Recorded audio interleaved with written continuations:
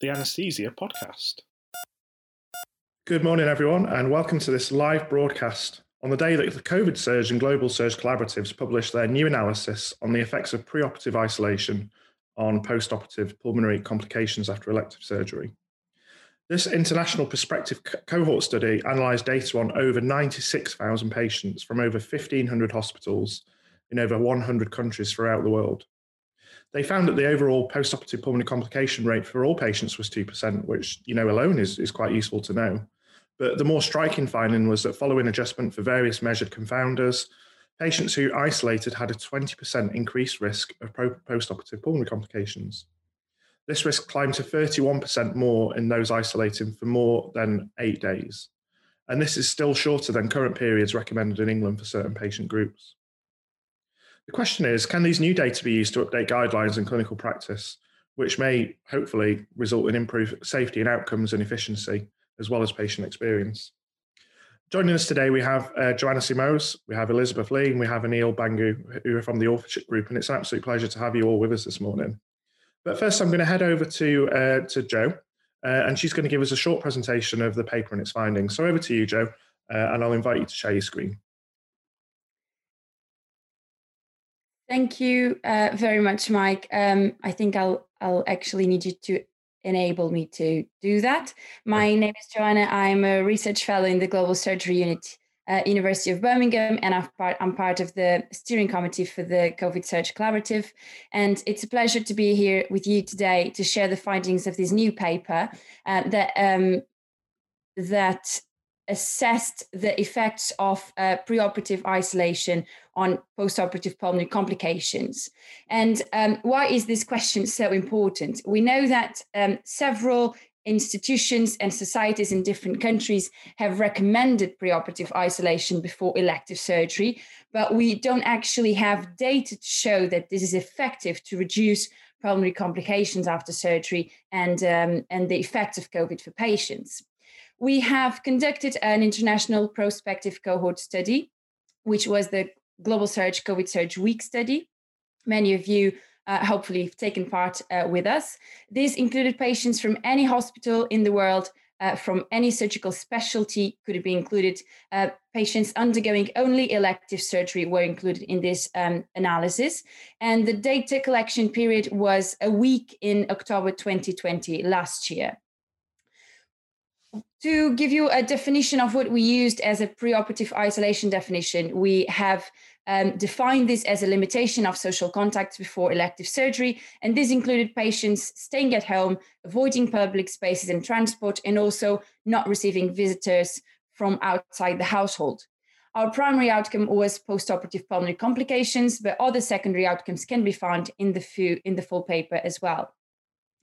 We have conducted a subgroup analysis to understand if preoperative isolation had a different effect in different subgroups. So patients with low or high ASA grade with different risks before surgery, patients who were exposed to different environments where preoperative testing was in place or was not in place, where COVID-free surgical pathways were implemented or not, and where different SARS-CoV-2 community prevalence rates were in their communities. We've also performed a sensitivity analysis to understand if the length of the isolation period had an influence on the outcome, which was pulmonary complications. Overall, we've included around 96,000 patients from over 1,600 hospitals in 114 countries.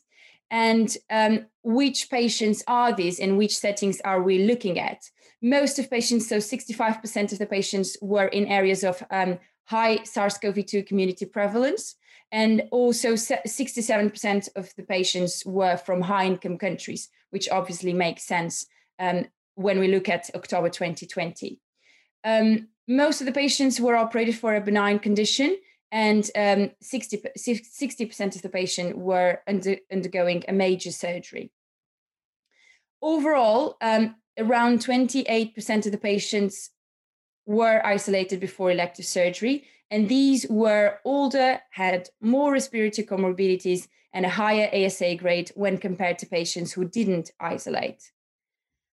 The overall pulmonary complication rate, as Mike has just said, was 2%, and of those, only 11% were related to SARS-CoV-2 infection. When we compare the pulmonary complication rates in patients who isolated and didn't isolate, they are similar. However, when we adjust the rates for both patient, surgical, and local community factors, we find that isolation is actually associated with a higher pulmonary complication rate with an odds ratio of 1.2. This is consistent across the different subgroups that we have looked at, or which means that either isolation did not have an effect in reducing pulmonary complication, or actually it was associated with a higher rate of pulmonary complications. We also know that the longer the period of isolation is, with our sensitivity analysis, we've found out that the longer it is, the higher the pulmonary complication rate actually is as well. So in summary, we can say that preoperative isolation does not seem to bring benefit to patients because it's associated with higher pulmonary complication rates and not lower, and that longer periods of isolation are associated with increased risk. And I will open the questions to you, Mike, and to my colleagues to discuss how can we implement these findings in our practice. To finish with, obviously, thanking to all our funders and supporters and our collaborators that made this study possible. Thank you. Yeah, fascinating, Jo. Really thank you for summarising what is actually quite a complicated paper into 5 minutes, and hopefully we'll get through some of the detail as well now with some of the questions. And if anyone watching along has their own questions, please do send them to us on Twitter. And I will try my hardest to get those questions to the authors. So we'll start with right at the beginning, really. We all know about the previous contribution from your group about the timing of surgery, and this was obviously a planned part of that study. But how did you? Can you just remind us again how you did it and how long it took to complete, and what were the main sort of challenges that you had to overcome in order to collect so much meaningful and excellent data on so many patients from across the world?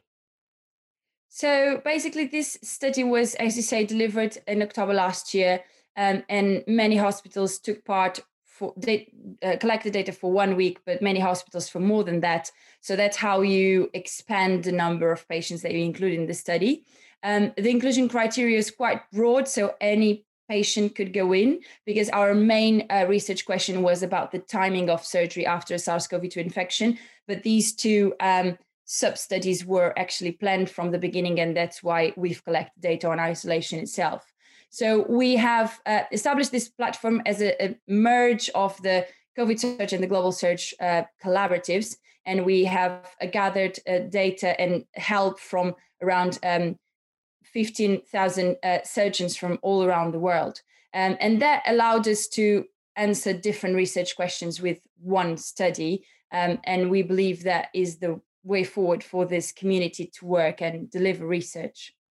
Yeah, it's an excellent question. I don't think anyone else has really come up with a method in current times to answer it, really. So for that, you must be congratulated. Just on a more sort of pragmatic level, surely, in order to manage so many authors and so much data, email and Excel didn't really cut it. I mean, how did you manage to sort of manage the mechanics of the data collection and analysis? So in practical terms, as you say, we needed an online robust platform that would allow anonymized data to be uploaded and secure. And that was the REDCap platform that we've been using. But the real effort behind it is actually a big team of people who gathered efforts to actually make REDCap work, because obviously the platform itself is not enough to deliver the whole thing. So it's a big team effort, and there are a lot of people behind this who helped chasing data to ensure data quality, to make sure that the data completeness rates were quite high, and that the data was robust for us to say that we've came to this conclusion, and we trust the data. So I'll go to either Elizabeth or Neil and really sort of get down to the main messages of this paper. What do you think are the main clinical implications of the results that you've reported? And would you go so far to say that institutions should now even abandon preoperative isolation for all patients? Shall I go first, Lizzie? Sure, yeah. So yeah, thanks, Mike, and great presentation, Lizzie. Thank you to everyone who took part in this study, both the healthcare professional teams who took part, and also, the patients, although they didn't directly take part. There was, without our patients at the end, we wouldn't have this type of study. So let me answer that question directly then. What will I do with this data in my clinical practice? So I'm a consultant. My day job is as a consultant colorectal surgeon at University Hospital Birmingham. I will be looking to engage my colleagues and senior managers to change our guidance around preoperative isolation. I will be looking to reduce it and take it away as a routine measure. It's currently routine in our practice, and I will be looking to help that stop within our guidelines. I'm not saying we will abandon it. I haven't used that word on purpose, because as with most things, I don't think it's an all or none. There are some circumstances where I think isolating patients may have benefits. So just very quickly, I'll give you two examples. If I was doing a right hemicolectomy in a 50-year-old bloke who's double vaccinated and has had a preoperative test, I would not be looking to isolate that patient. And I'd say the same if it was an 80-year-old patient, double vaccinated, tested, I would not be looking to isolate that patient. Why not? Because I want these people up and around before surgery. I want them exercising. I want their lungs expanding. I want them in a good physical and mental shape when they come for their operation. And the evidence shows that I'm not putting them at any risk. In fact, I may be bringing them benefit. There's probably a small group of patients who I might choose to isolate. So a patient with respiratory disease who has refused a vaccination, for example, I'll probably be more cautious in that patient. However, I've started doing this already. I have been pushing them to prehab at home. So currently we are isolating these patients. So for those 3 days at home, I'm telling the patients they need to be really active within their house. Every day they need to be doing something. If they've got a garden, they need to be doing laps off it. But yeah, to be direct, I think it's time that the world changes their guidance around preoperative isolation and moves away from it as routine. Lizzie, I'll bring you in. I completely agree. It is very complex and multifactorial to isolate a patient. It's not simply a broad brushstrokes, and this is what this study shows. So sometimes, especially as Anil has mentioned, we have already attained a lot of protection by testing and also vaccination. So that tiny marginal effect that we may be doing is actually detrimental, because to isolate patients also exposes them to many of the factors, as Anil and Joanna have alluded to, which includes perhaps less mobilization and also the psychological side of this as well. So it must be balanced out on probably a case-by-case basis.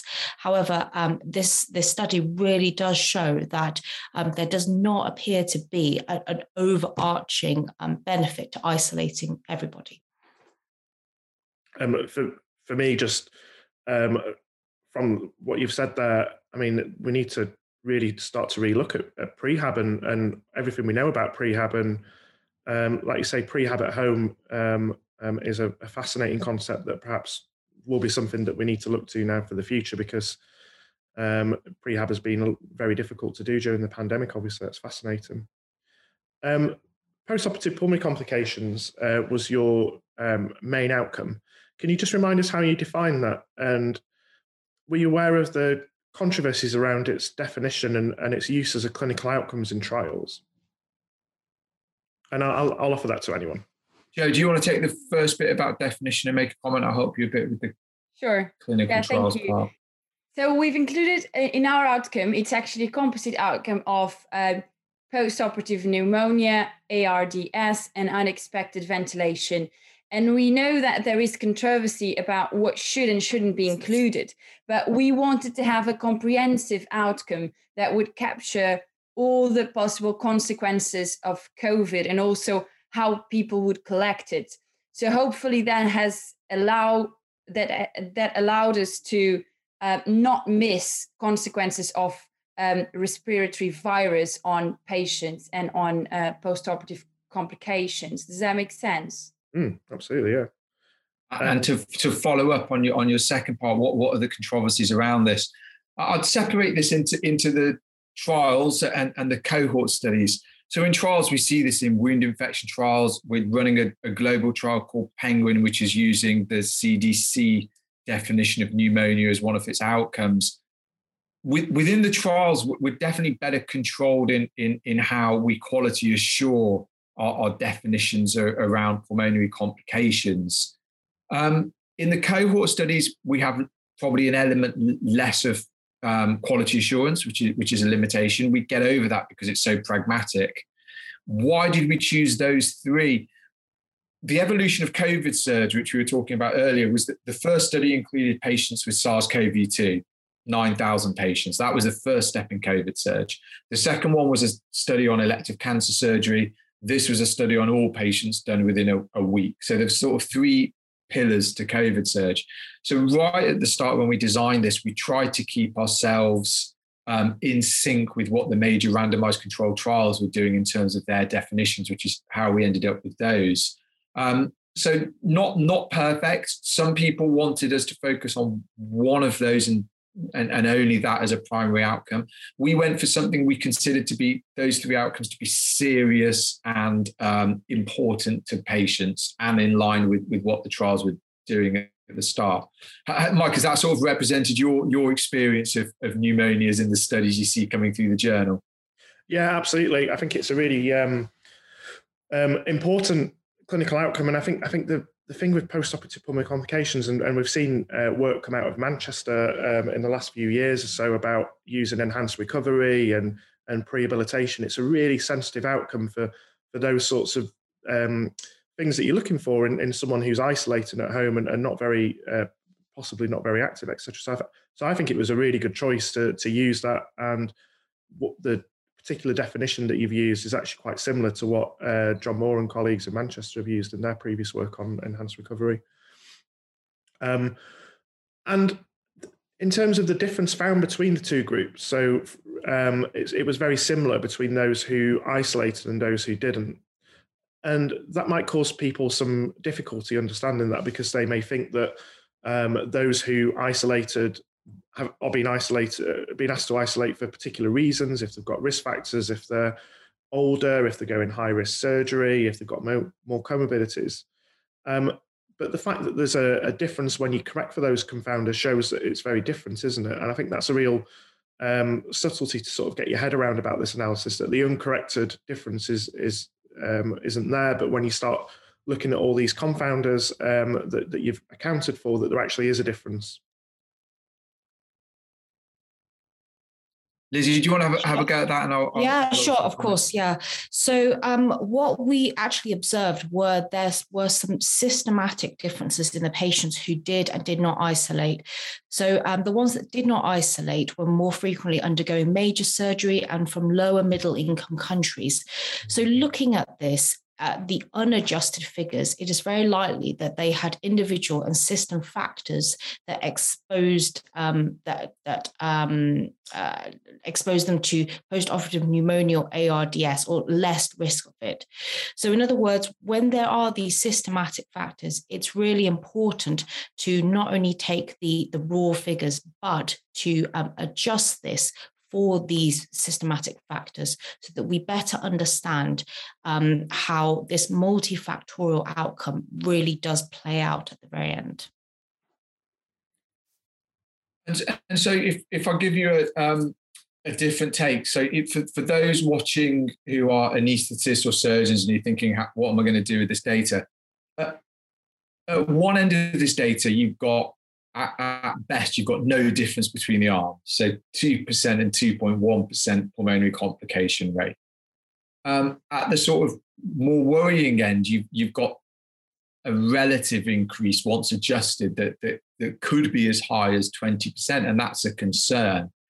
When I've been through this paper and looked at it, and I do encourage everyone to read the data themselves because cohort studies have these subtleties to them, I definitely can see no benefits in this data. So even if you take the sort of the middle ground, which is no difference, I don't see a benefit in isolating patients. And there's some things that we our study didn't pick up. Patients whose surgery was delayed or cancelled because they broke the isolation. Those patients who claimed to be isolating but weren't, and elements like that. So even if you take the middle ground, I'm not sure it's a policy that needs to stay with us for the next 5 years. If you take the other extreme and you actually detect some concern from this data, then yeah, I agree. Digital at-home enabled prehab is possibly the next step. I mean, ideally, we'd be in the stage where we could be already opening a major randomized controlled trial over the UK, because if we put all our elective patients in it across specialties, we'd have an answer like the recovery trials in 6 months, less. Yeah, that'd be really, really important data at the moment, with the way things are with waiting lists and people waiting for surgery. That'd be fascinating data to collect. And you sort of allude to there that there might be another story here about other things as well as isolation. So there are lots of other strategies that institutions and hospitals can use. Obviously, there's a vaccination, and it doesn't really touch upon it in the paper, but there's probably a bit of a moral issue now, offering surgery to patients who've refused a vaccine, for example. But I guess that's quite uncommon. But also there's preoperative testing. So if you've got someone that's double vaccinated and who's had a negative PCR test 3 days before surgery, and then they've perhaps say isolated before surgery, that seems like a pragmatic way forward, surely, rather than keeping someone at home without access to clinic appointments, without access to prehab, without access to other things, and putting that burden on their household and their family as well, because it's not just the patient that has to isolate, it's their household members as well for a full 2 weeks. Surely we need to look at preoperative testing and vaccination, as you've got some data on that as well, as ways forward and ways to stop reliance on lengthy periods of isolation. I think so. About the testing, we have published on that topic before. This particular analysis wasn't really powered to answer that particular question, but we know from before that preoperative testing is definitely associated with a reduced pulmonary complications after surgery. And we know that the best sort of time frame to do that is in the 3 days before surgery. So that's the optimal timing to be testing patients, to kind of avoid asymptomatic carriers to undergo surgery and have the consequences of COVID. This study was also delivered in the pre-vaccination era, which means that now, with many of our patients being fully jabbed, we also know that the probability of them, number one, catching COVID, number two, having bad consequences from COVID is much lower. So if this data from the pre-vaccination era shows that there is no benefit, I would only suspect that the effect wouldn't be different after we start vaccinating patients, and actually the consequences of an infection being not so bad for them, if that makes sense. So we don't have individual data on vaccination and the effect of that, but we can sort of understand that our findings would be favored by a routine vaccination policy, and not kind of and it would be in favor of these findings and not against the findings we're finding in this paper, I think. Yeah, and I guess it goes back to what Anil said as well earlier, that what's been demonstrated also is a lack of benefit of isolation as well.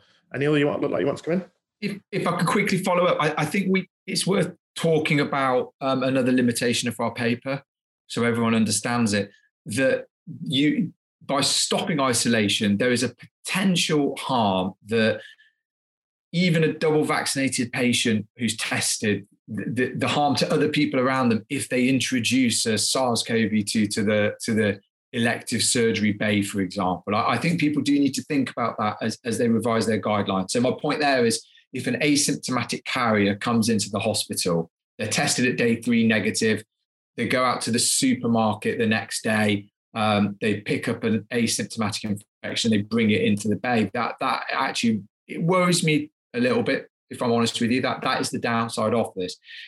It's a balance. And when I balance that against two things, firstly, the rate of SARS-CoV-2 complication in this study is tiny and it's going down, it's diminishing. None of us are really operating on a patient who has SARS-CoV-2 anymore. And the postoperative incidence of SARS-CoV-2 pneumonia is going to become quite a historic thing, I think, because our elective practices are going to become so good.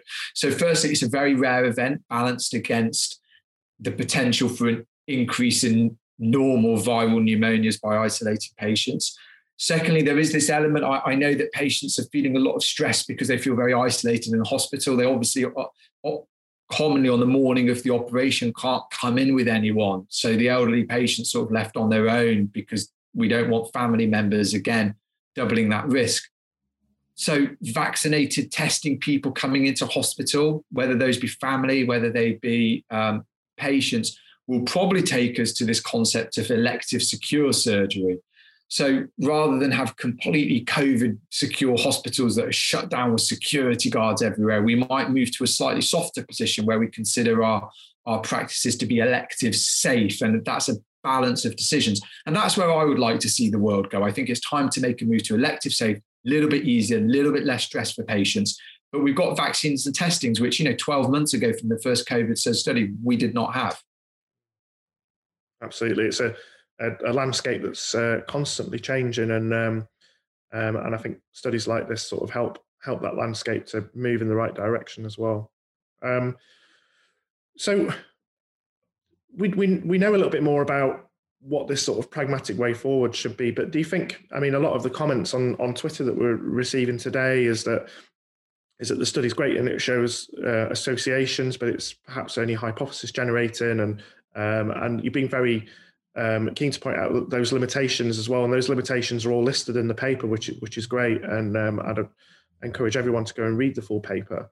But what do you think a more definitive study would look like? Anil, you sort of hinted about enrolling all elective surgical patients into a sort of platform trial similar to the recovery trial. What do you think a more definitive study looking at preoperative isolation would look like, and would it be possible?